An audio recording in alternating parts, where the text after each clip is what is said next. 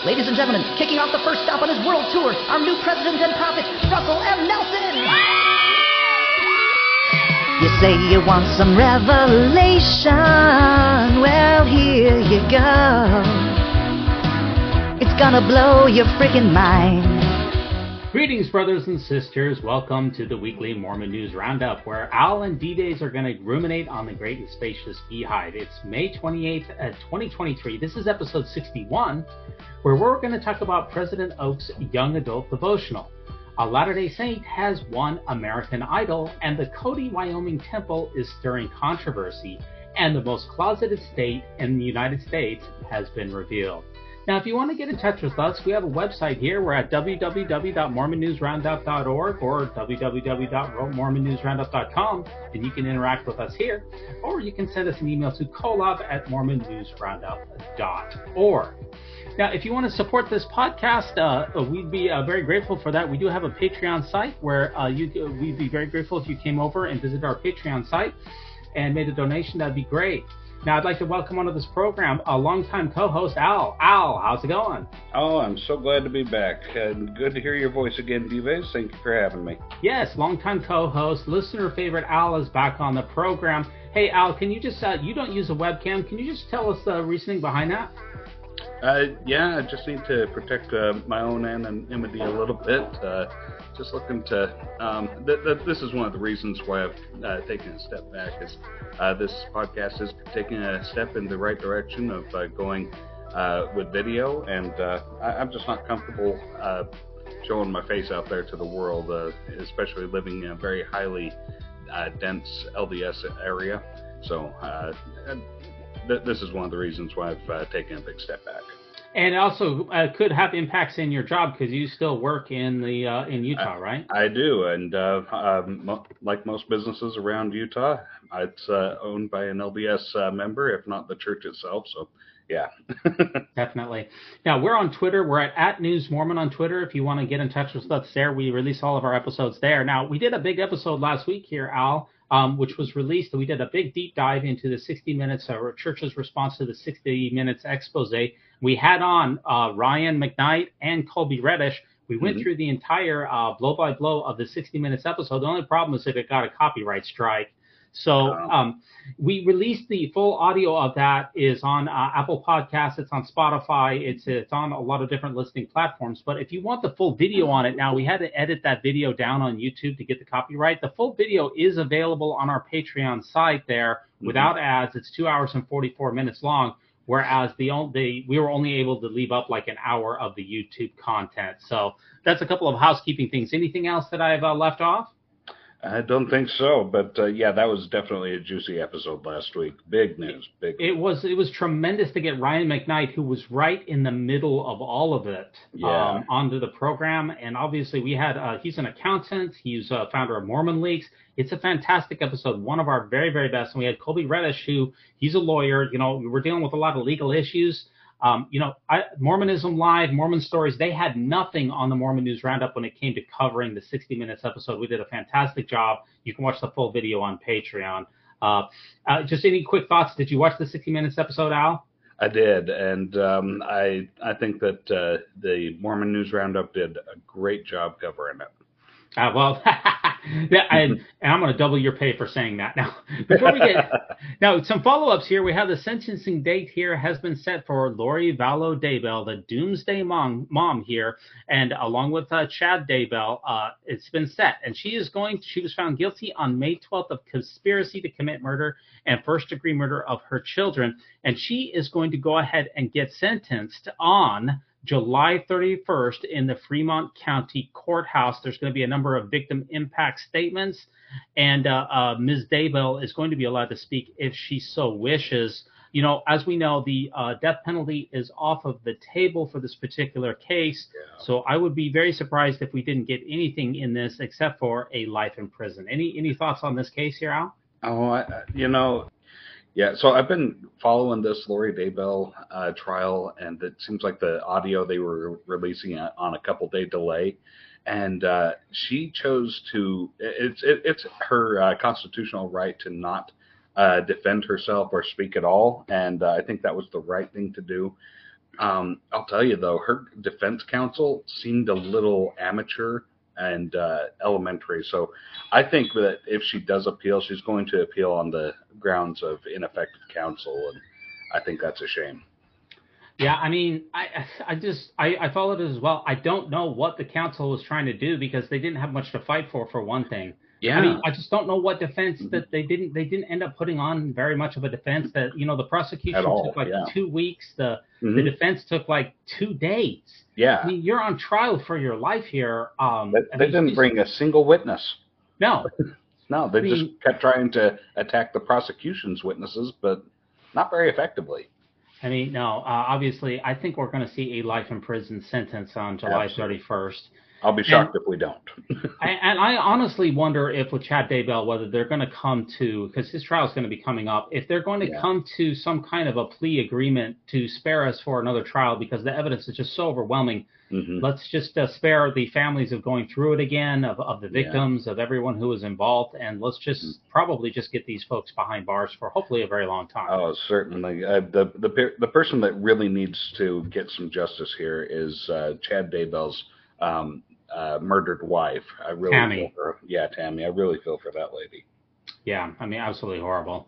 Now, our next article here is Dallin Oaks. This is our featured article here. Dallin hmm Oaks is in the news. He gave the young adult devotional here just this last week here. A big, filled the conference center, totally full there. Lots of people involved, and he and his wife gave a worldwide devotional for young adults. Sister Kristen Oaks, President Dallin H. Oaks, the first counselor in the first presidency, gave a long devotional here that was specifically geared for young adults. And this is kind of in the same vein as President Nelson, who did a young adult devotional last year. You remember we covered that pretty well, right, Al? Yeah, we did. Yeah. Yeah. So they usually do these, they usually do them once a year with some member of the first presidency here. And all I can say is, Al, when nothing inspires today's young adults like a couple of white multimillionaire nonagenarians. You know what I mean? Absolutely. That's one of the first glaring things about this is you're getting people that are way on in years, almost in wheelchair, giving advice to all the young kids of today about what they should do, and pull up your pants and go get a haircut, sort of advice, right? I just remember Dallin Oaks was born in 1932.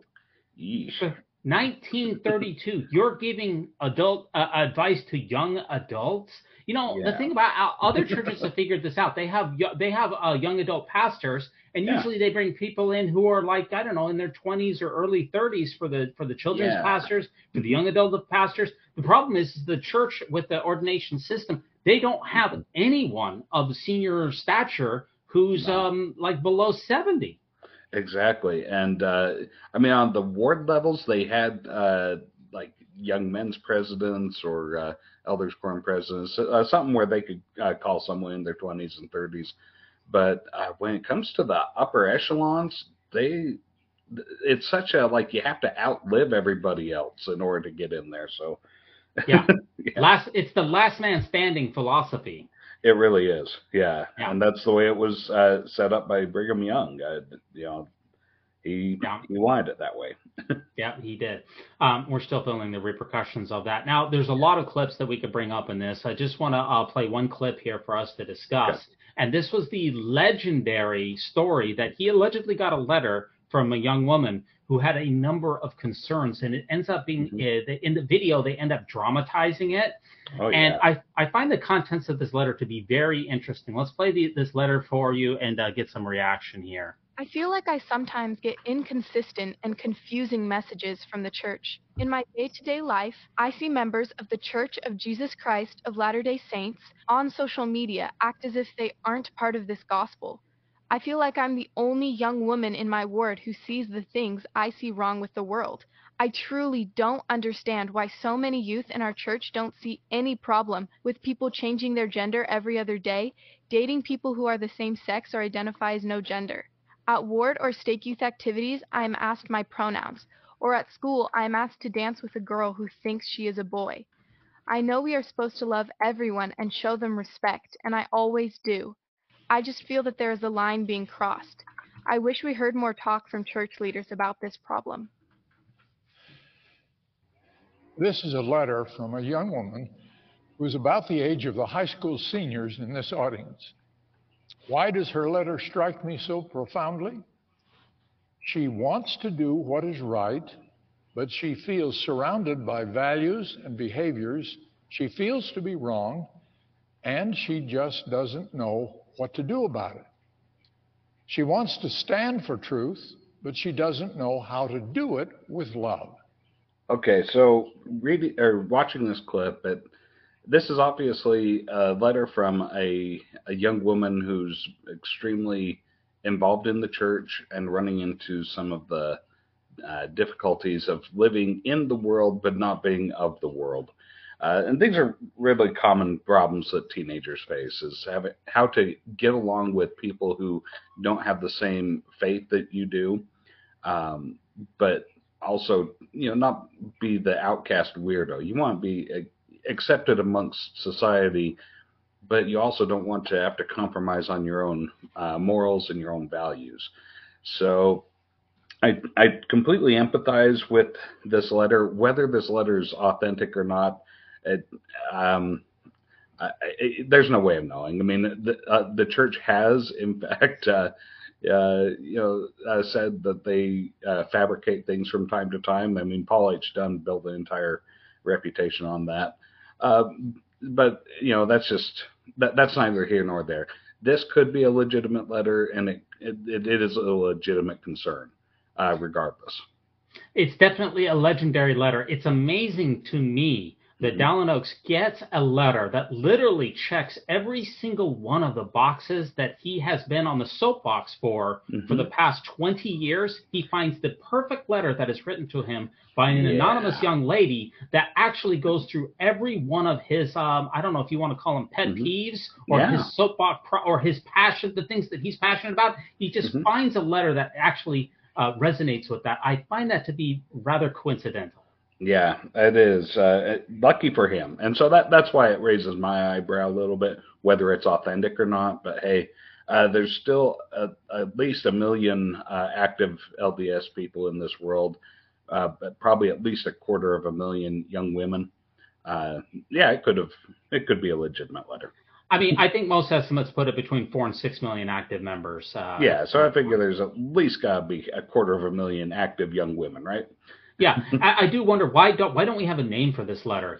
In the Ensign, when you send your letter into the Ensign or the New Era or the Friend, it used to be called the Children's Friend.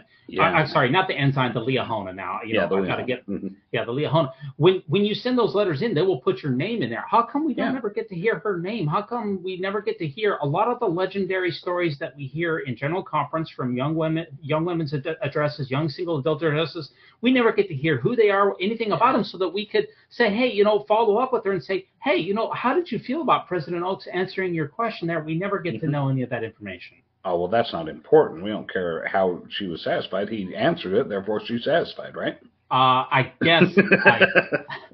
I guess. I don't know. That's why I would love to follow up. See, one other thing that she wrote in that little passage is she said she wishes that the leaders of the church spoke more about this. And I find this to be a very interesting statement, because is that not criticizing leaders of the church? She said, I wish they spoke more about it, meaning that they aren't speaking enough about it. That's a criticism of the church. But President Oaks has repeatedly said that any criticism of the church, that it's wrong and that you need to repent. And yet, in the letter, she's literally criticizing him, leaders of the church. But the irony, did he just miss that, or what do you think? And her criticism is that the leaders of the church aren't saying enough. Obviously, this is a young lady who's very steeped in her study of her religion and watching General Conference.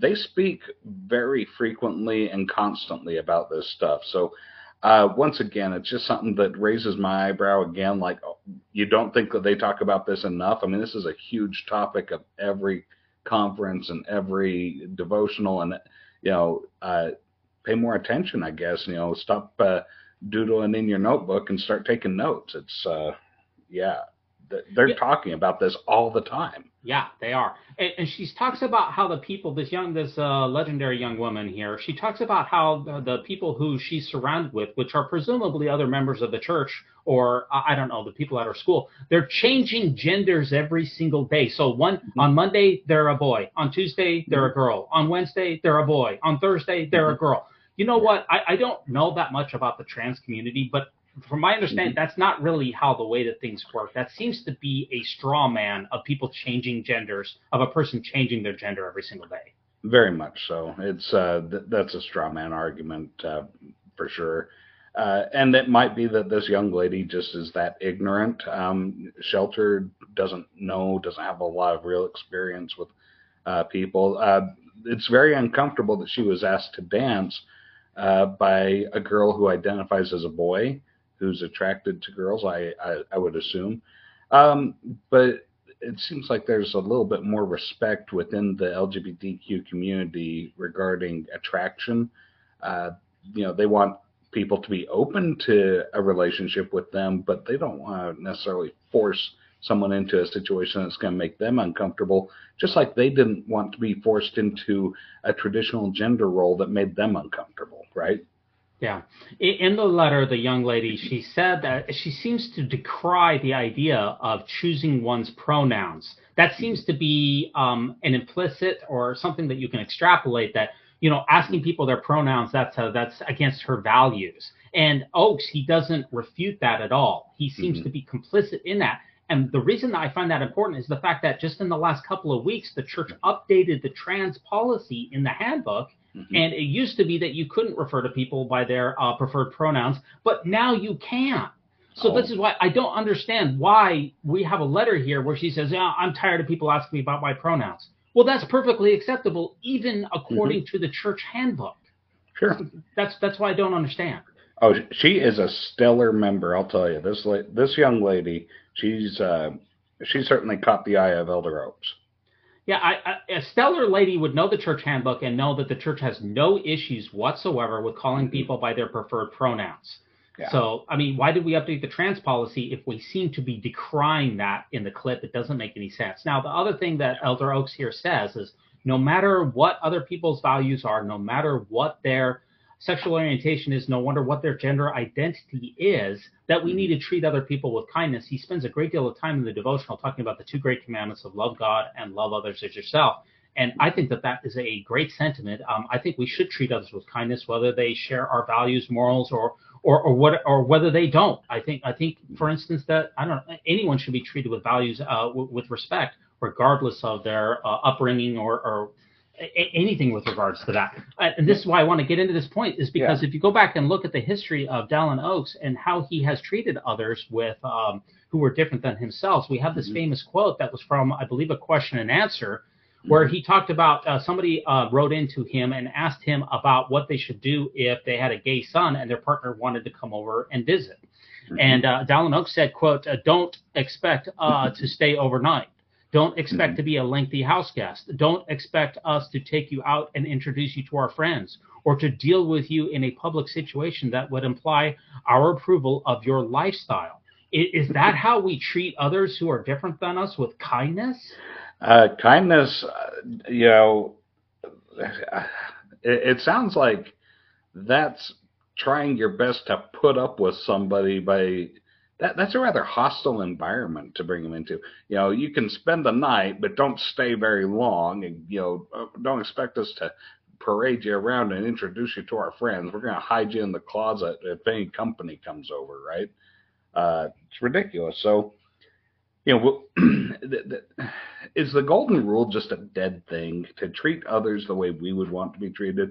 Would Elder Oakes want to be treated that way by a member of his community? If he went to a traditional believing LDS home, and all of a sudden their non-LDS neighbors come over, and they try to keep him back in the back room, and watch a church movie back here, but keep the volume down. We don't want anybody to know that you're here. Is he going to feel loved, and is that going to be kindness, or is he going to be offended by that? Is he going to feel slighted by that? Because that's slighting behavior. And it just sounds like really, it really sounds like this um, stereotypical old man way of doing things. It's my way or the highway. You can come into my house, but be danged if you're going to eat any of my food.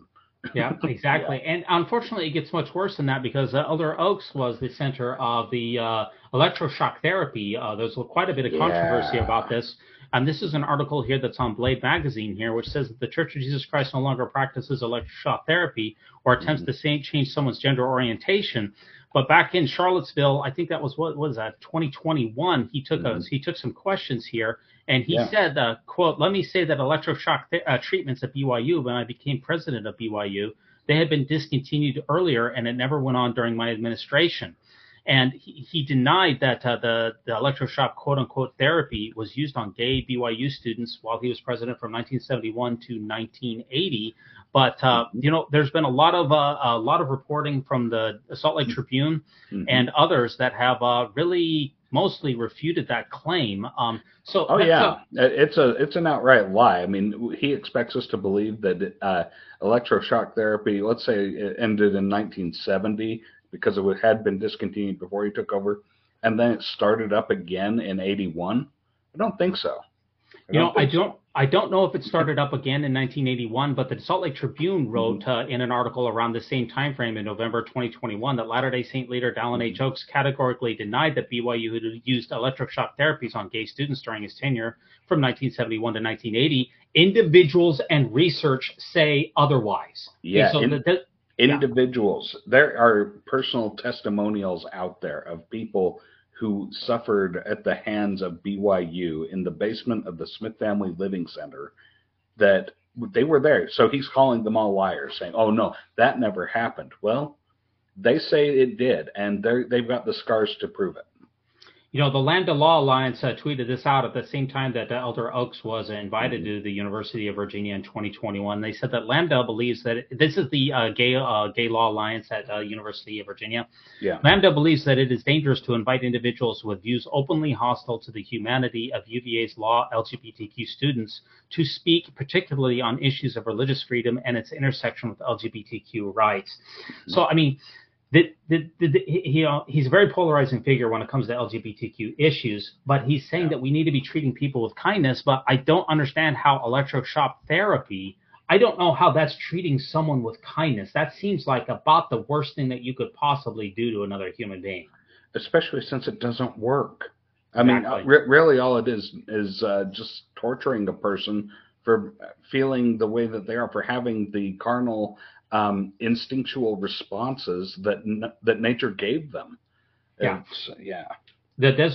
Salt Lake Tribune has reported on individuals, and the documents have been drug up here that Oaks signed off on it, or at least, this is important, his signature was affixed to the study's approval. Now, I have been on a number of doctoral committees. I've been on dozens of doctoral committees in my academic lifetime. Let me tell you that as a committee member, you're mostly familiar with the studies that you're involved in. You send that over to the dean, and the dean gets thousands of these things, and he probably doesn't review them very thoroughly.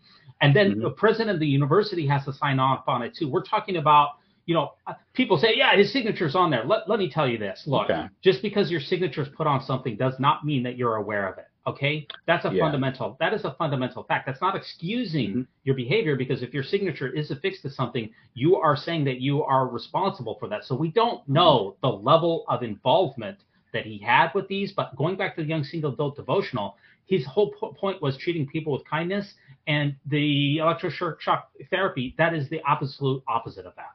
Absolutely. And it's possible that his signature was just a stamp. I remember when I was a child, my dad was a surveyor in his spare time, and so he had to fix his signature to a lot of blueprints and plat layouts and stuff, just to say, yeah, I've measured this property and stuff. He didn't want to sign his name all that much, so he had a rubber stamp made, and he'd just stamp it on the ink pad and then stamp it and be done. And so I'm sure that that's a possibility.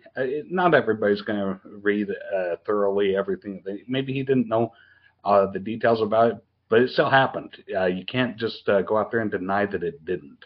That is true. And see, when it comes to Elder Oaks was asked about that, the Salt Lake Tribune reached out to him back in 2021, for a response. And according to church spokesperson Doug Anderson, quote, Oakes declined to comment on the discrepancy between his memory and the research, end quote. And then the church's representative pointed to the Phase 2 2016 public statement, which we already covered, which says that the church does not endorse, the church denounces any therapy, including conversion, reparative therapies, and that subjects an individual to abusive practices, not only in Utah, but throughout the world. So he declined to comment on the discrepancy between what he said at the University of Virginia, which is overwhelming consensus of research and individuals shows that there was electroshock therapy during the time that he was at BYU, and with what he said that it never took place. So you could clear all of this up by saying, look, I should never have put my signature on that. I should have paid more attention to the doctoral studies that were going on under my tenure and apologize. That's how you take ownership for things. But of course, he has not done anything like that. Well, because that opens you up to legal repercussions. To apologize is to own responsibility. And he's walking a very fine line here, and he's doing it with some pretty expert agility, I got to say. For a guy in his 80s, he's sitting there saying, hey, 90s. His 90s now, yeah. He's saying, look, I am definitely not going to say that I went the Thomas Monson route and was starting to lose it, that I don't have full recollection. He's got a very clear, sharp memory, but he's still hiding it. He's still denying it. And so this comes off as extremely sinister, in my opinion. Absolutely. And then to go out later, it's one thing to have been involved with something like that back in the 70s. I'm not excusing it. But it's another thing to talk about then 50 years later saying, well, we always need to treat persons of the LGBTQ community with kindness and not deal with the huge elephant in the closet. It's just the hypocrisy here is really, really stunning. Yeah, because all that shows us that the church is unwilling to grow unless it's against its will. This is like dragging a cart behind you that's wheels are locked up. It is really difficult. Now, Nemo the Mormon, he wrote a letter to President Oakes that was published last year, and he asked him about the discrepancy. And according to Nemo, the email that he got back, President Oakes cited the fairlatterdaysaint.org website, which that is an apologist website which seemingly basically exonerates President Oakes from the difficulties involved with the difference between his memory and lived reality. Does that help, Al? Does fair ever help? I feel like it's a good way for the guilty to say, well, this has been addressed. Here's an article addressing it. But it doesn't ever really leave the person who's asking the question feeling satisfied. Absolutely. And I think we see that evidence very much. I am a little curious why Elder Oakes chose not to address Nemo's email publicly at Devotional. Yeah, that's these are all absolutely excellent questions. Now, the second part, the talk was really broken up into two parts, I think. The other part of the talk dealt on marriage and having kids, and the Salt Lake Tribune captured the headline here, and it says, this is their summary: Stop delaying marriage and start having kids. Dallin Oakes urges Latter-day Saints. On LGBTQ issues, he holds firm on same-sex attraction, but urges members to treat those facing gender identity challenges with love and dignity. How do you feel about this? How do you feel about this characterization of the young adult devotional? Oh my goodness, he's out there trying to put out fires. Is what he's doing. He is addressing some real problems that the church is facing. That people are leaving in droves regarding the LGBTQ movement, and shall we say the normalization of it. But he's also addressing the issue that there's a steep decline in members of record being born in the covenant right now because young people can't afford to get married. They're choosing not to get married, and if they do, they're not having nearly as many kids as they did back when he was a young man, and he had to populate and multiply and replenish the earth. But the kids these days aren't doing it, so he has to sit them down and tell them some stories. Yeah, literally, he's from the baby boomer generation. Remember, he was born in 1932, so 20 years old. Right smack in the middle of the Great Depression.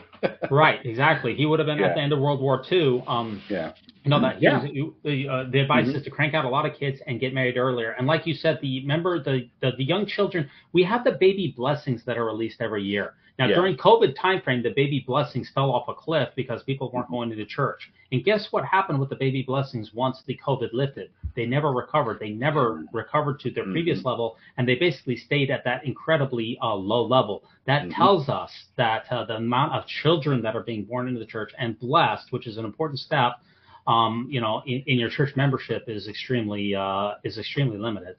For sure.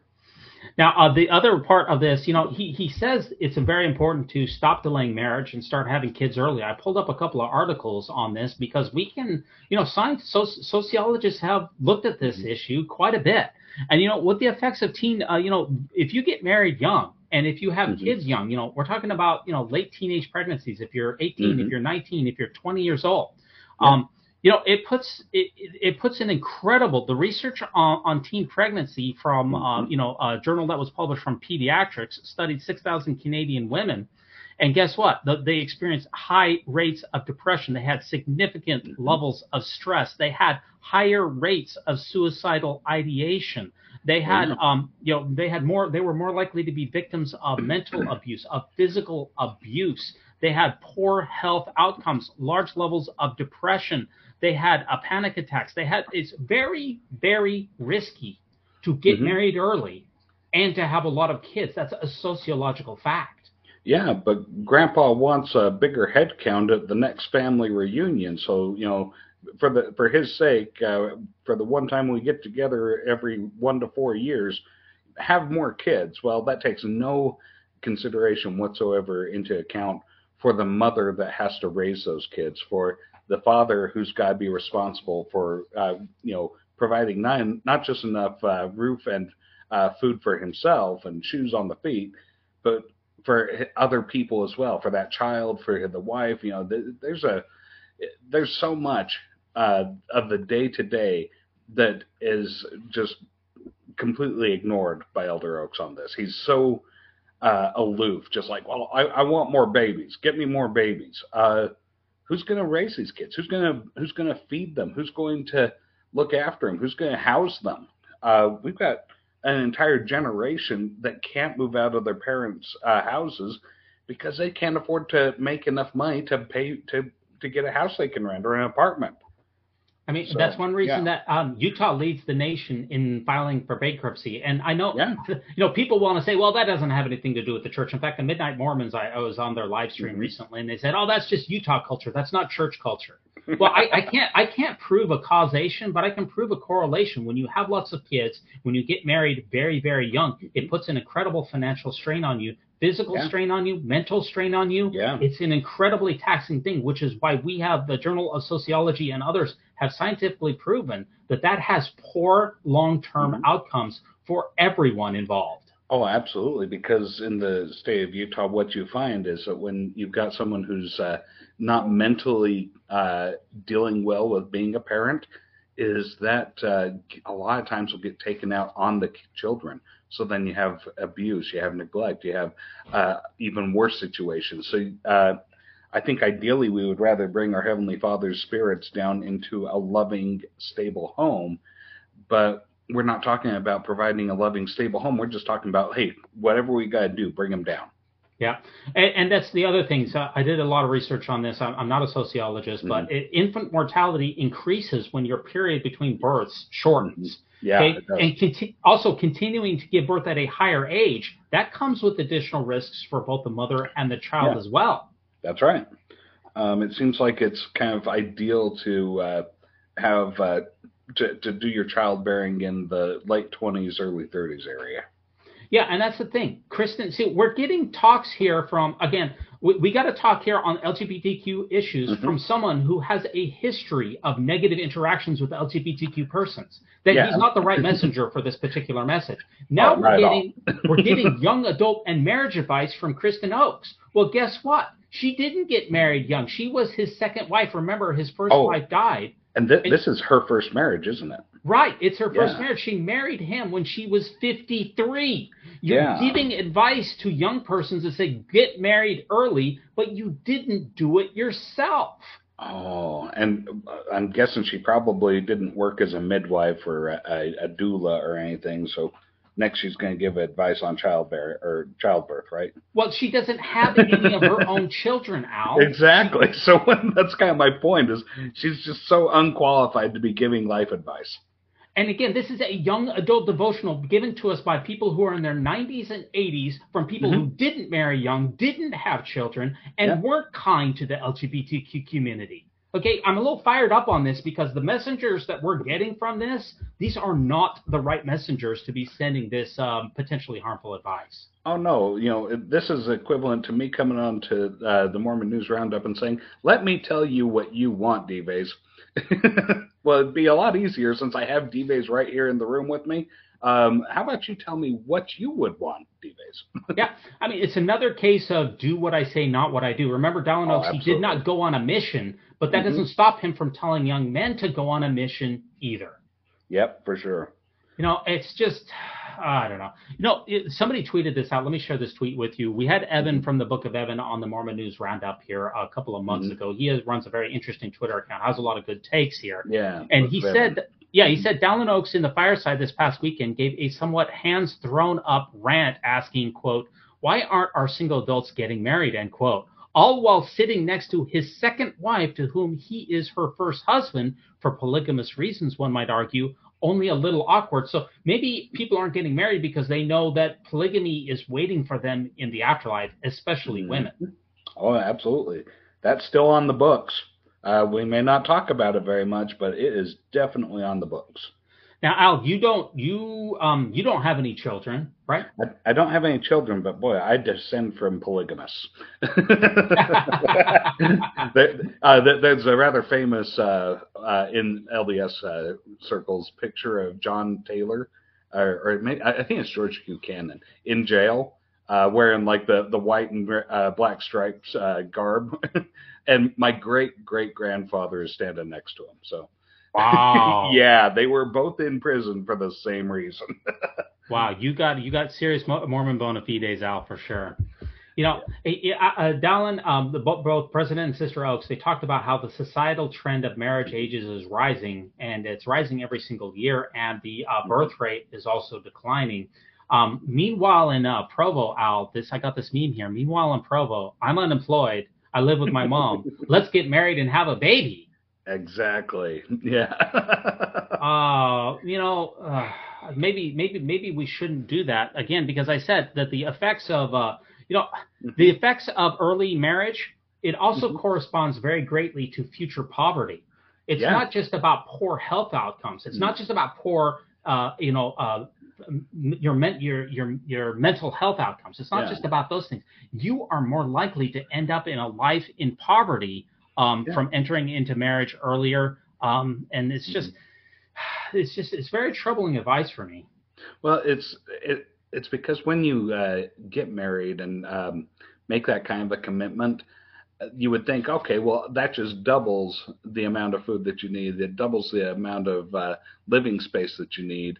It doubles the amount of cars. Well, you don't even need 2 cars. You can sell one and just share a car, right? But that's not exactly true, because when you're single, you can move into, say, an apartment that has multiple roommates.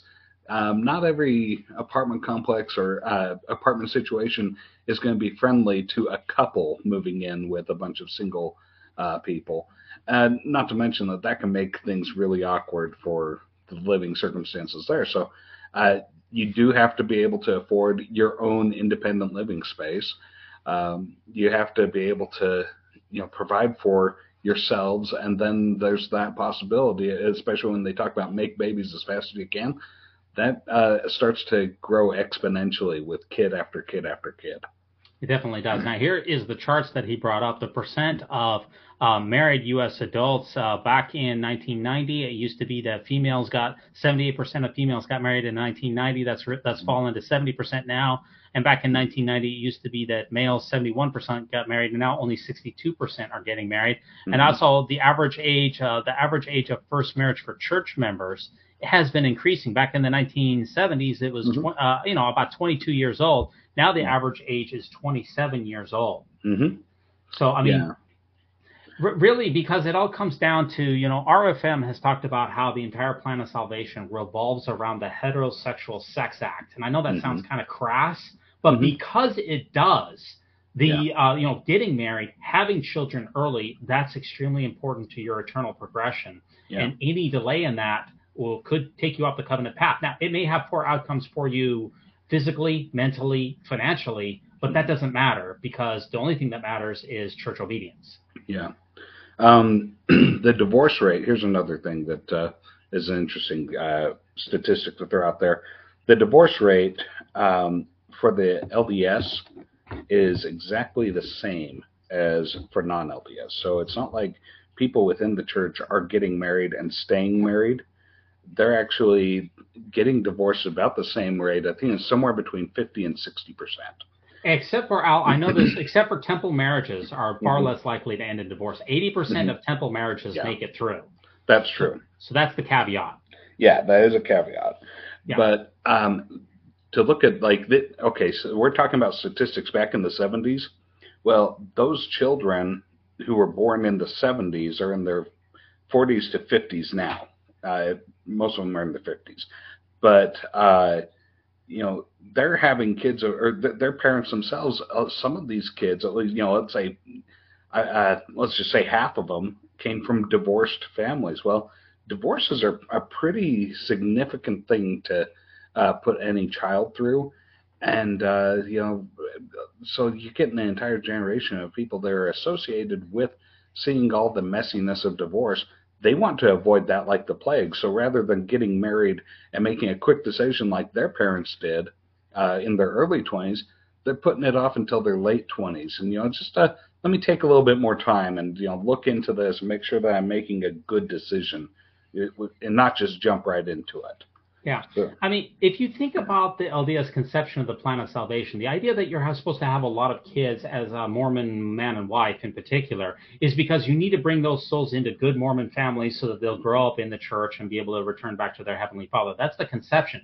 The issue here is if the plan of salvation is fair. Let's say that you and your wife, Al, you never have children, or let's say that I decide not to have any more children, but we were supposed to have some. Let's just...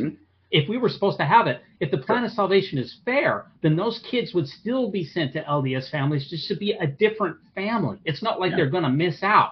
The idea, it's just very, very confusing for me to say, okay, well, I didn't have the proper number of children. Therefore, the child that I was supposed to have is going to be sent to, I don't know, a Mumbai slum or someone who's not a member, and therefore they're never going to get to hear the gospel, and they're going to end up in the telestial kingdom. How in the world is that fair? Oh, it's not fair. And furthermore, for especially someone in my situation who's, we don't have kids for medical reasons, how is that fair to my wife? How's that supposed to make her feel? That's such a personal insult to say, well, because you didn't get married young and have as many kids as you could right away, the Heavenly Father, the God of all creation, who's ever knowing and ever loving and in control of everything, all powerful, able to, reach in and miraculously fix what's medically wrong with you. He's not going to fix what's medically wrong with you. Instead, he's going to take your spirit children. He's going to take your kids from you that you could have had and give them to somebody else. That is a huge slap in the face to somebody who ended up with a medical problem that they didn't choose. My wife didn't choose to have issues that required a hysterectomy, but it happened, and we dealt with it. We live with it, and she still lives with it. She still bears the scars, both on her body and on her heart from that, and she deals with it every day. So to hear things like that be thrown around by a 90-year-old man who's never given childbirth himself and just is completely aloof, it's extremely insensitive, extremely calloused. Especially from his wife who had no children. And there's another one, by choice. right? Yeah.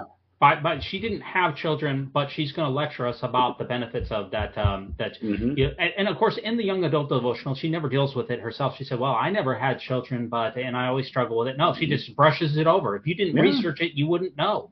Exactly. Yeah. And the Deseret News put out this editorial here just a couple of months ago that talks about Tucker Carlson, the disgraced Fox News host, who we have his emails where they were extremely insensitive to women. He had emails that were extremely racist. But, Tucker Carlson, he wants us to have Mormon levels of kids. Is that good advice? And Al, I don't think you've read this Deseret News article, but I bet you can guess what the answer to it is. I'm guessing that because it's the Deseret News, they're saying, yes, it's great advice. Yes, sure. Myself personally, I think maybe Tucker Carlson ought to look into what it means to be a Mormon and to have those Mormon levels of kids before making a statement like that. It seems like he's running off half-cocked to me. Yeah. And the Daily Universe released here how the General Conference and also how messaging in particular to LDS women has changed over the years. And LDS, the keywords mentioned in General Conference and addresses like this Young Adult Devotional, there was a big push back in the 80s for homemaking, but, we don't mention that anymore. And it used to be that women should be homemakers, but again, we don't mention that. And birth control, what happened with birth control, Al? Oh, yeah, birth control became a big issue, and then they just kind of stopped talking about it, right? Oops. we were like Catholic levels against birth control when it first came out, and then all of a sudden, like, oh, maybe, we'll just, we'll stop talking. Yeah, so to Dallin Oaks, if having lots of kids is so important, how come he's not talking about the evils of birth control? That's what I'm wondering. Yeah, for sure. And the mention of family. So what we've replaced all that with is mentions of family and kind of a mention of motherhood. So the messaging has changed in some ways, but in some ways it's still always the same. Yeah, and I think that it's really interesting, especially to see how homemaking and homemakers got wiped out, because I'm sure you remember that, like, every Wednesday or one Wednesday night a month, the Relief Society women would get together for homemaking. And then that changed in the 90s to enrichment. And they moved away from homemaking. And I'm not sure exactly why they moved away from the vernacular of homemaking, but maybe it's because there was such a stigma, like that a stay-at-home wife or mother, that they weren't as significant, or just that was all that they were about, was just making a nice home. It's not a very feminist concept. That's for sure, no doubt about it. Now, This last week, I was actually talking to my daughter, who's 20 years old, and she said for the first time to me, Al, she said, you know what, my grandma, or my mother, her grandmother was talking to her while we were doing something, and my daughter told my grandmother while I was there, she said, you know what, I don't plan on ever having children in this life. You know what? And I was a little bit, that gave me a little bit of cause for pause, and it kind of made me sad in some respects, because I said, I don't know, I kind of want to be a grandpa. But then on the other hand, the world, it doesn't really need a lot more people in it. So am I just being selfish about this, or how should I respond to it? It's perfectly normal to feel however you feel about something. So, I understand very much the desire to want to hear a young voice call you daddy, or to, have a little baby want to look up at you and call you pop or whatever, your grandpa, granddad, whatever you want to go by. So I am very sympathetic to people with that plight.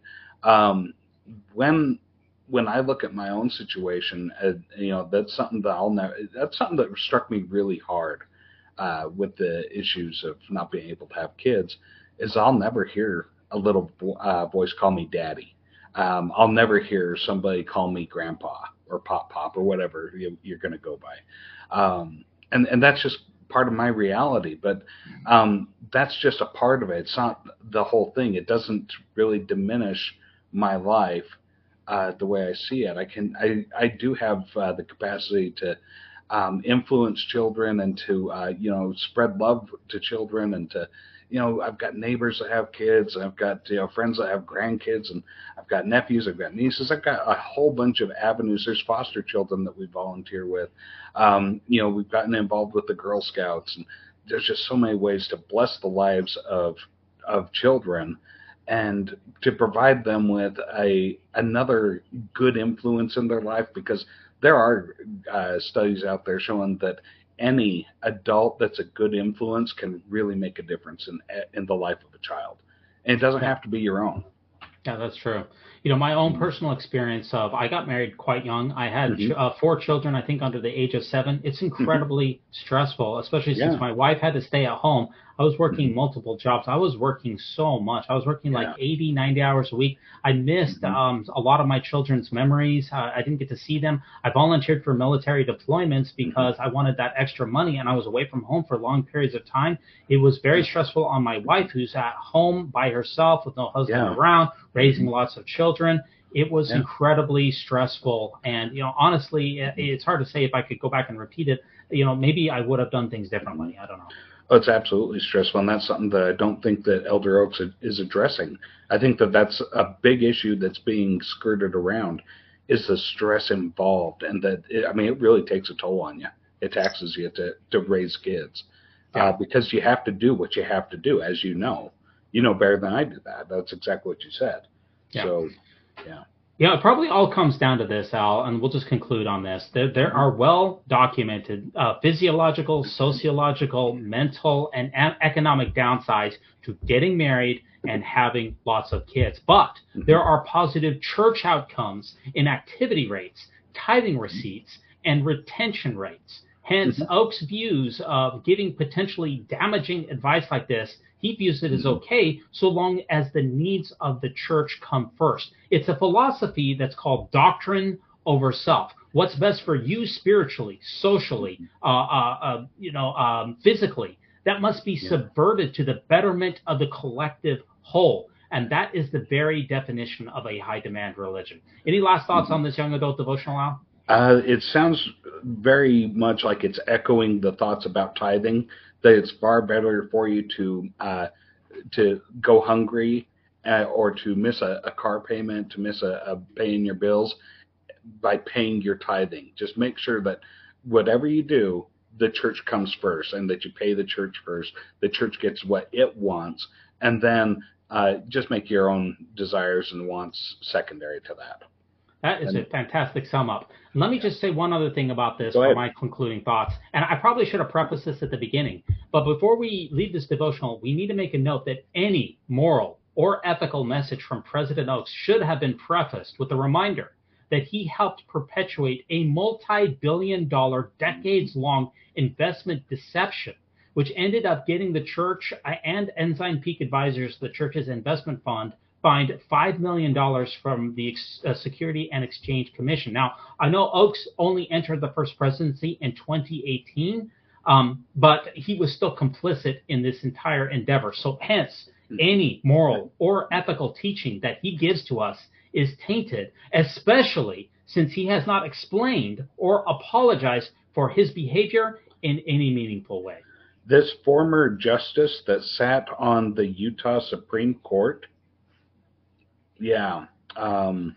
that's who this is, that was complicit in breaking the law that got the church fined. Yep. And now he's giving us moral and ethical advice. Yeah. Right. And again, from his wife, who never got married, never had children, she's telling us to get married young, have lots of children. See, just the messengers here, and again, this is a young adult devotional for people who are presumably in their early 20s from someone in their 90s. The messaging here, the messengers, they're just miles apart from where they need to be. And unless they fix that, the church will continue to crumble like it is. Now, another article that came out this week also talked about the most closeted state in America, and this kind of dovetails to our last article because President Oaks talked a great deal about LGBTQ issues, and this was from thepeaknews.com. And the most closeted state in America, Al, I'll give you one guess as to what the most closeted state is. I'm guessing it's not West Virginia. No. It was very interesting, though. It is Utah, obviously. Spoiler alert. But it was interesting how they came up with this, because how do you actually survey how can you do that? Well, they went to Google, and they had people, they checked for these terms. Am I gay? Am I lesbian? Am I trans? Am I non-binary? And if you're having to Google those things, then most likely you're more likely to be a closeted person. Mm-hmm. And that really, if you go back to our last article with President Oakes, where he talked about how we need to treat everybody kindly, but no, we do gender shock therapy on people, and we don't have them be full-fledged members of our family. Yeah. We can see why Utah is so high in being closeted. Oh, absolutely, because Utah teaches, or at least during my childhood, it taught very strictly that, okay, you are what you are when you were assigned it at birth. And so if you're a boy, you will be attracted to girls. If you're going to the dance, boys will dance with girls and girls will dance with boys, regardless of what you're stimulated by. I mean, if you're turned on by males, then maybe you're gay. If you're turned on by females, maybe you're a lesbian. It's okay to ask these questions, but I find it really interesting that people are having to Google that question. Am I gay? You're asking Google if you're sexually attracted to people of your same gender? I mean, to me, it seems like it's pretty obvious.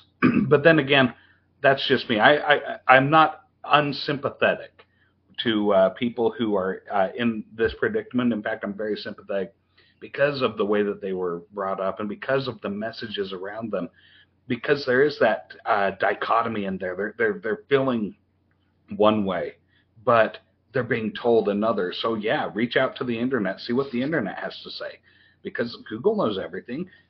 Google can tell you if you're gay or if you're trans or if you're non-binary, because you're certainly not going to get that from Grandpa Oakes. Yeah. Definitely not. I sent that article to my gay brother who now lives in Las Vegas, and he was raised in Utah along with me, and he is not at all surprised. I don't think anyone is surprised by the results of that particular study. Yeah, your brother is the one I really want to get his opinion of that. Yeah. Yeah, definitely. Now, our next article here is, this is a cool article here. Latter-day Saint teen wins American Idol. Now, he is the second person here. We had David Archuleta, who won American Idol. Gee, that was so long ago. That must have been 12 years ago? I'm not sure. Yeah, it's been a long time. Yeah, it's been a long time. But season 21 concluded with a historic winner. Latter-day Saint Ian Tonke became the youngest male ever to win the show. He's from Hawaii. He won over the judges since his very first audition. He's extremely young here, and he has a beautiful singing voice. I'm going to play a very short clip here of him. I don't want to get a copyright strike, so let's just listen to a couple of seconds here of him. And this is when they announced him. He came on. He sang. Let's listen to that.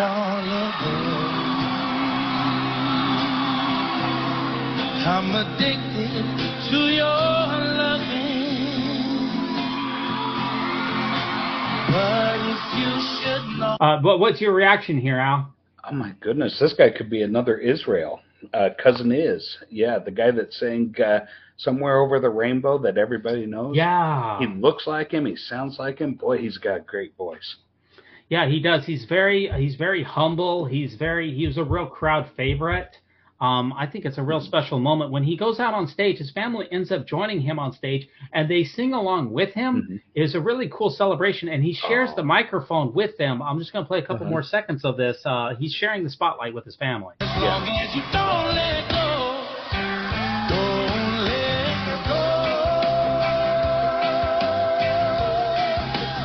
Don't let go. Really cool story here from nice to see this winner. And I figured you might enjoy that one since you served your mission in Hawaii. You're pretty familiar with the Hawaiian people. He's from Kahuku. I don't know that I know the family, but I did serve in Kahuku. Wow. Yeah, so I was from his neighborhood, or served in his neighborhood for a little bit. Wow. Well, what island is that on? That's right by Laie on Oahu, yeah. It's right by the temple, yeah. That's an extremely stronghold of members there. Oh, Laie is like a second Utah. It's that kind of concentration of LDS. Mm-hmm. Well, I wish him the very best. Congratulations to him. I'm sure he's going to sign big record deals, and he's going to become an international sensation. I guess he's going to pick up the torch where David Archuleta left it, since David Archuleta has signaled, and his mom also, that David Archuleta said that he is, quote, done with the church. So. Mm-hmm. Yeah, and that's fair. I understand where he's coming from. I think this young man's name's Iam, I-A-M. Yeah. Maybe he'll do some research on the history of Iosepa, Utah, and someday that'll be his way out. Yeah, I've been to Iosepa. It's almost a sacred place to visit. It is. It's such a tragic story. Yeah. Yeah, it is. A community of Hawaiian islanders came to Utah because during the time that was the word was the saints should gather. So these people from Hawaii came to Utah, but they encountered a lot of blatant racism. They weren't allowed in restaurants or hotels. And so the church was like, well, we got to do something with them. So they sent them out to like Tooele, out in the middle of nowhere, and built this little community of Iosepa. Yeah. Interesting history. Yeah, it sure is. Now, our next story here is the Cody Enterprise has released an article here. This was published on May 22nd by Morgan Phillips. Neighbors have LDS temple concerns. So this is a Terry Skinner here. He said, first and foremost, it's not personal or against all LDS faithful whatsoever. It's about what's doing right in the neighborhood. So the church is wanting to build a temple there in Cody, Wyoming, but they're getting a great deal of pushback, which is pretty surprising since Wyoming is directly in the Mordor. Yeah, there's a huge LDS population in Cody. It is in Mordor. They're a couple hundred miles from Rexburg, Idaho, and it's right along the Wasatch Front there. Well, I guess it's not the Wasatch Front when you get up that north, but it is. It's just on the other side of Yellowstone from Rexburg, so it's not that far. And the people are mad, and I can understand why, because Cody, Wyoming is cowboy country. It's wide open range. There's the Rocky Mountains up there, but beautiful scenery. And they're talking about putting a temple that sticks 100 feet high into the air with its spire. And that's going to change the landscape. It's going to change the scenery. It's going to change the view. Recently, the Heber City Temple, the LDS Church was able to force their way into getting the ability to destroy the night sky with their light pollution because they want to make their temple glow. And so they got their way there. Now they're doing the same thing in Cody, Wyoming, and people are just upset. They're like, no, we don't need this big, gaudy edifice sticking its big spire straight up into our sky here. We need to keep it country, keep it. There's plenty of other places they can put it without upsetting the view. Yeah, that's what the master plan said. That Skinner says that he wants to protect the existing character of the area, and that even though this temple is only 13,000 square feet, it's still going to be quite large. I don't know. The temple itself is one story, so it's like 40 feet. The spire is like 30 feet, so maybe it's like 70, 80 feet in the air. Oh, but that is what it is? Yeah. Yeah, but that's still going to be higher than any other edifice in the surrounding area. Yeah. And people they were scheduled to have a public hearing on that, where they were going to talk about it, but it was postponed because the church withdrew its application for the project. So this is in a kind of an example here of at the grassroots level, people are saying, we don't want our dark skies polluted. We don't want the special character of our area upset. And the church withdrew, and the plans are that the church said that they're going to resubmit these plans in the future. But it seems like a small victory here for the people who were wanting to get rid of this temple. Yeah, that's something that I find really interesting. I wonder how much attention it's going to get when the church resubmits it, if they're going to change the location, because that seems to be the whole beef is that they just want it to go to a different location. They don't want it out in this beautiful, like, wide open what is it? It's not a turnpike, but it is like a highway out there, and that's what the community wants. But we'll see where the church decides to put it.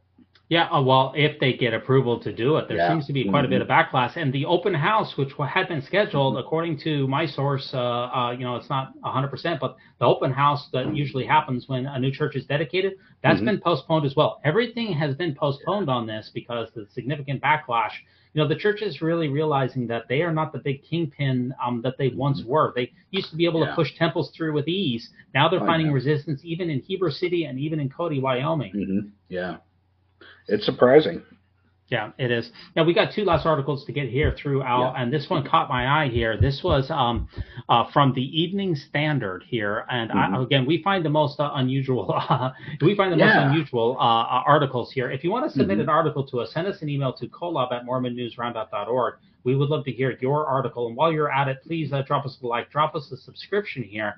But the church here is involved, and it bought up an Amazon warehouse in the United Kingdom, the Wembley, I believe that is in England, Wembley Amazon warehouse for 74 million pounds, which I guess that'd be like $100 million via its charitable company. It's $100 million building, Al. That is one heck of a building. Yeah, and it's the church once again owns no women's shelters, no free hospital clinics, no soup kitchens, no homeless shelters. The church does own a lot of real estate that's commercial, and here's another example that the church just added $100 million onto that pile, but no charitable buildings. I find that interesting, that the charitable arm of the church is buying a lot of commerce. I would say that the church does own a number of charitable buildings. Welfare Square, for instance, is entirely devoted to charity. The bishop's storehouses are entirely devoted to charity. Yeah. And a number of the church farms, virtually all of the proceeds that go towards charity. So I would count those as charitable holdings as well. Okay, I stand corrected on that. But what you're saying is when the church makes big purchases, when the church, as the Kent Industrial Washington complex that was bought last year, which was, I want to say it was a $300 million purchase. Yeah. When the church really shells out the cash, oftentimes it goes to these commercial ventures. And I found it interesting that they said that it was bought by one of the church's investment arms called Covenant Gardens, which I wasn't familiar with that company at all. It just shows you that even though I try to follow this space as well as I can, I'm not familiar with all these investment arms and everything that's happening. It's extremely opaque. This is not released on the church news. It's not on Deseret News. You only find out about this if you subscribe to this Evening Standard in the United Kingdom. You know, the church is just a huge kingpin in the United States when it comes to real estate. They're the number one holder of private real estate by total net worth in the United States, and they're probably the number two by number of acres owned in the United States. The church is just a real estate kingpin. It really is. And I wonder, what are they going to be doing with this? Now, what they did with the Kent Industrial Washington complex is they bought it, and then they kept all the tenants, and now those tenants are, instead of paying money to, I think that they bought that from, I want to say Bill Gates. I can't remember who they bought it from. But they bought this from Amazon. They'll probably keep the tenants as well. And they'll just, instead of paying money to Amazon, they're going to pay money to the Church of Jesus Christ of Latter-day Saints. I mean, we're rubbing shoulders here, Al, with Amazon, with Bill Gates, with, the church owns $1 billion in Tesla, in Google. I mean, these are the biggest players in the world, and the church is right there feeding at the trough. That's right. And so Russell M. Nelson, we can add him to the names like, Warren Buffett, Bill Gates, Elon Musk, Jeff Bezos. Yep. Without question. He sits very comfortably at that table. Yeah. And if you think about the church as a corporation soul, he'd actually be the head of that table because Elon Musk, he's only worth like, what is that, 125 billion. But if you put all of the church as a corporation soul, if you think that really President Nelson really owns the entire church of Ensign Peak is currently valued at $165 billion, and the church's real estate portfolio is about $110 billion, $270 billion. He's the head of the table, and the rest of those guys, they need to wait for him to sit down before they start eating. That's right. Speaking of money, now our last article here, Al, speaking of money, the Widow's Mite Report released an interesting analysis, speaking of money, of Ensign Peak, which is the church's investment arm, and their U.S. stocks performance and positioning. Yeah. So Ensign Peak, it directed its U.S. stock portfolio. Its direct U.S. stock portfolio ended Q1 in 2023. That's the quarter that just ended, and it was valued at $46.2 billion. But of course, remember, Al, this is only the domestic stock options which the church is required to disclose. There is a number of other parts of Ensign Peak, according to David Nielsen, which are not publicly available, such as commercial real estate, such as bonds, such as foreign investments, such as other things. So just the domestic portion of it alone that the church has admitted and acknowledged to being to holding these positions is $46.2 billion. That's pretty. That's impressive. Yeah, it's very impressive. Sure is. Now, the portfolio returns were 5.1% in quarter one. But this is the big caveat, and we've seen this time and time again, Al. Guess what? It underperformed the S&P, who the returns to the first quarter of 2023, the stock market was really recovered and doing well. S&P was getting 7.5%, but the church's portfolio, it only returned 5.1. Yeah. Was that 2.4% less? Yeah. So I thought that the LDS Church was led by inspired people that had a direct link up to deity that knew the end from the beginning. That is a very interesting point, Al, and one that I cannot disagree with you. Now, according to the Widow's Mite report, which you can go over to widowsmite.wordpress.com and find this, and these are all linked into our show notes as well, the sector bets related to tech, energy, and financials drove the poor relative performance. Now, let's go on to slide number 2 here. Relative to the market, so this slide here shows how is Ensign Peak performing with regards to the S&P 500, which is the 500 biggest stocks in the Dow Jones. Well, relative to the market, quarter one was the worst 3-month period since consolidated reporting began. Consolidated reporting means when the church got rid of the 13 shell companies and reported everything under Ensign Peak. And this is how this graph shows, is Ensign Peak outperforming the Dow or underperforming the Dow? And guess what? If we go to this section here, where 2023, they are underperforming the Dow by the most significant margin of whenever the returns started becoming public. Yeah, that's quite a spike. It looks like a dagger going down there. Almost looks like a needle. I mean, it's not even broad. This thing's a sharp drop. Yeah, it sure is.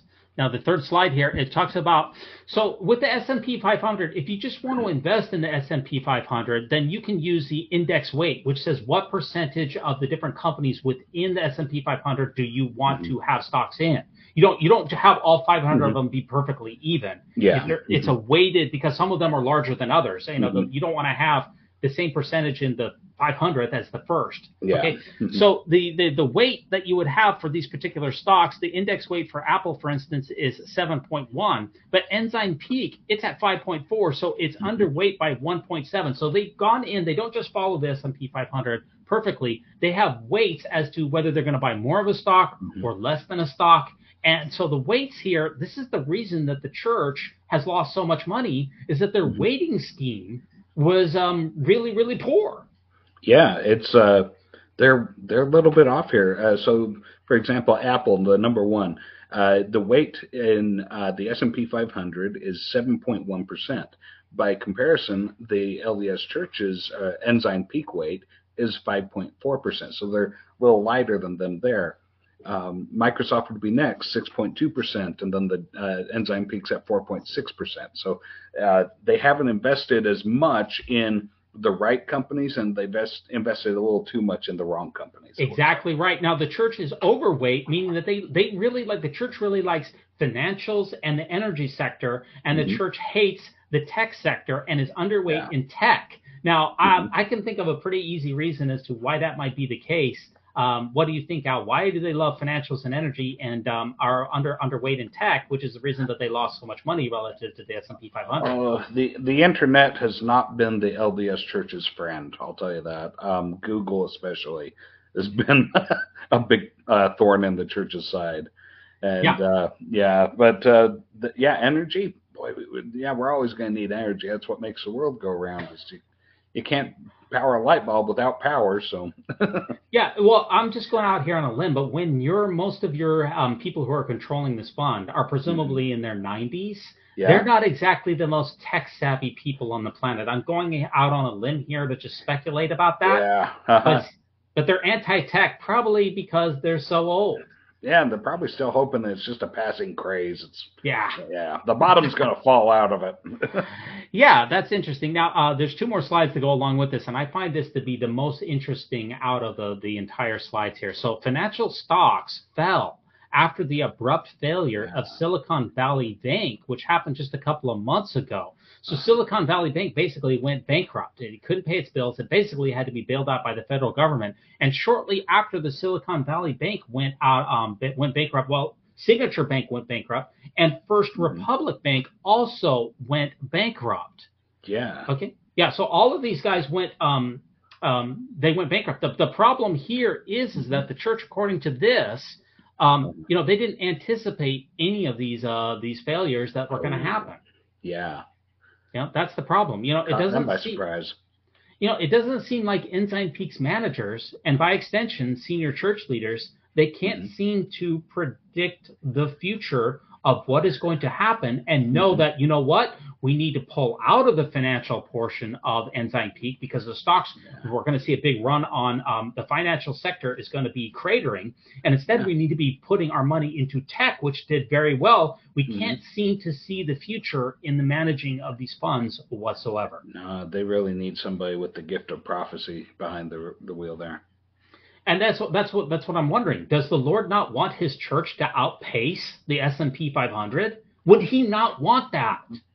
Well, I guess you can't serve God and mammon or money. I'm trying to think of anything to stand on there. or are his prophets, seers, and revelators and managers, are they not able to discern the will of the Lord with regards to his financial wishes?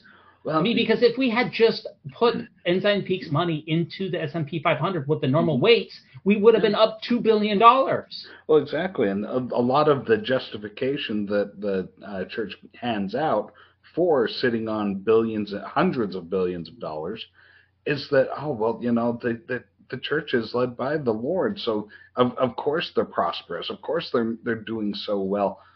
But they're not doing that well. They're not doing the best. No. And you would expect that if the Lord is in competition with the S&P 500, that the Lord is going to outpace them, not underpace them.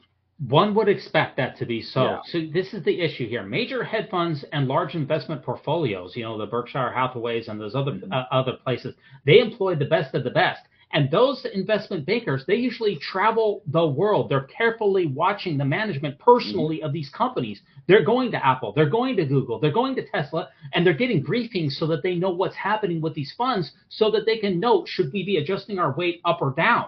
They spend a great deal of money and time and travel to do that. And guess what? To my knowledge, the church has never sent any of its investment managers to any of these companies. It's never been leaked that Mormon officials are meeting with Apple or that Mormon officials are meeting with Tesla or Google so that we know whether we're supposed to be adjusting these weighted values to get the best bang for our buck. Remember, this is the widow's mite. Yeah.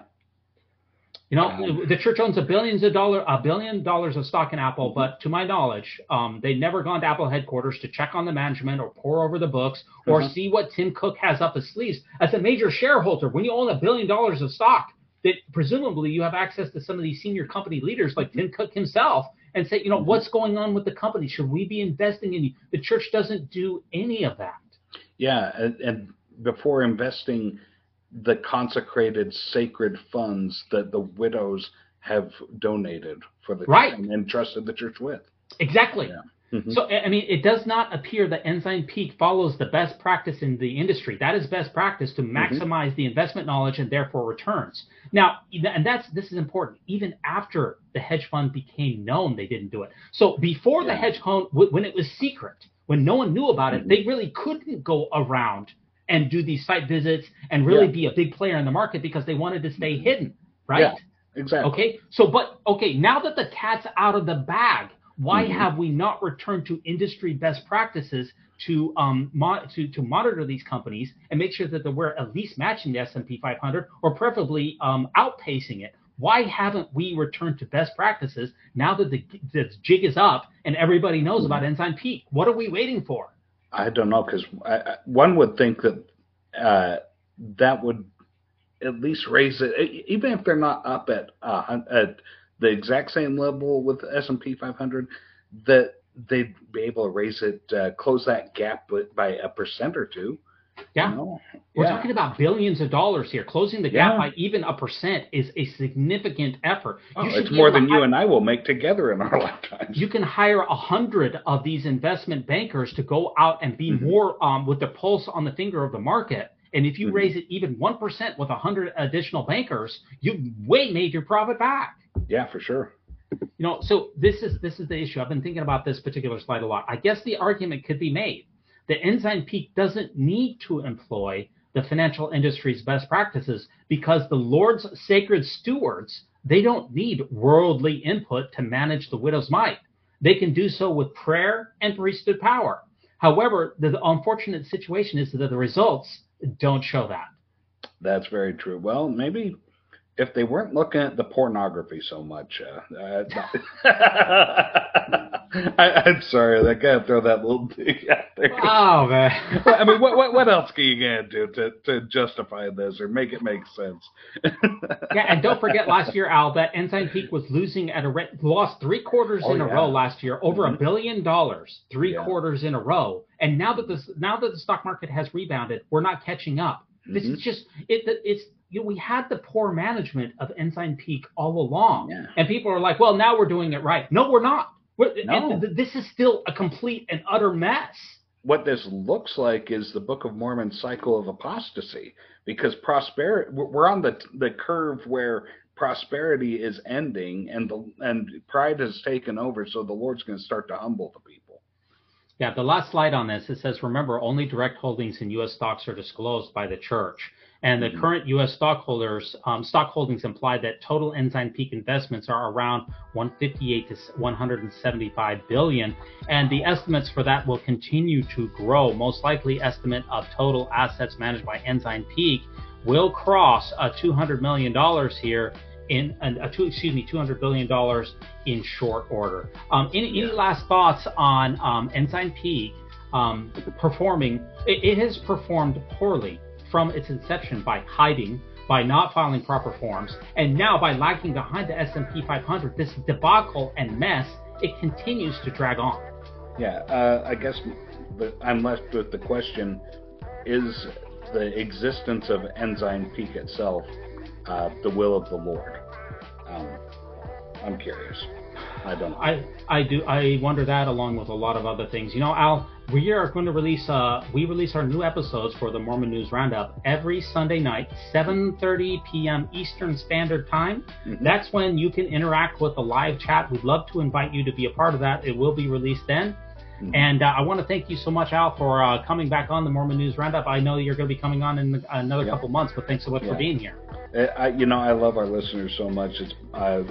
This is one of my passions, is just, talking about the LDS news and how it affects Mormonism worldwide. So thank you very much for having me on, and I look forward to talking to our guests in the future. Now, shout out to Weird Alma, the prophet of the new disputation, for this episode's music, and thanks so much for ruminating with us on the Great and Spacious Beehive.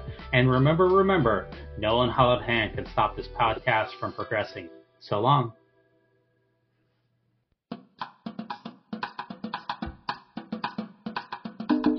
When it comes to nicknames of the church, such as LDS Church, the Mormon Church, to remove the Lord's name from the Lord's church is a major victory for Satan.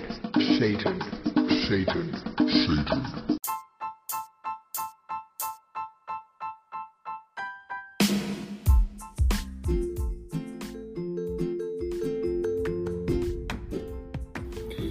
Hey there, brothers and sisters. Thanks for listening to the Mormon News Roundup.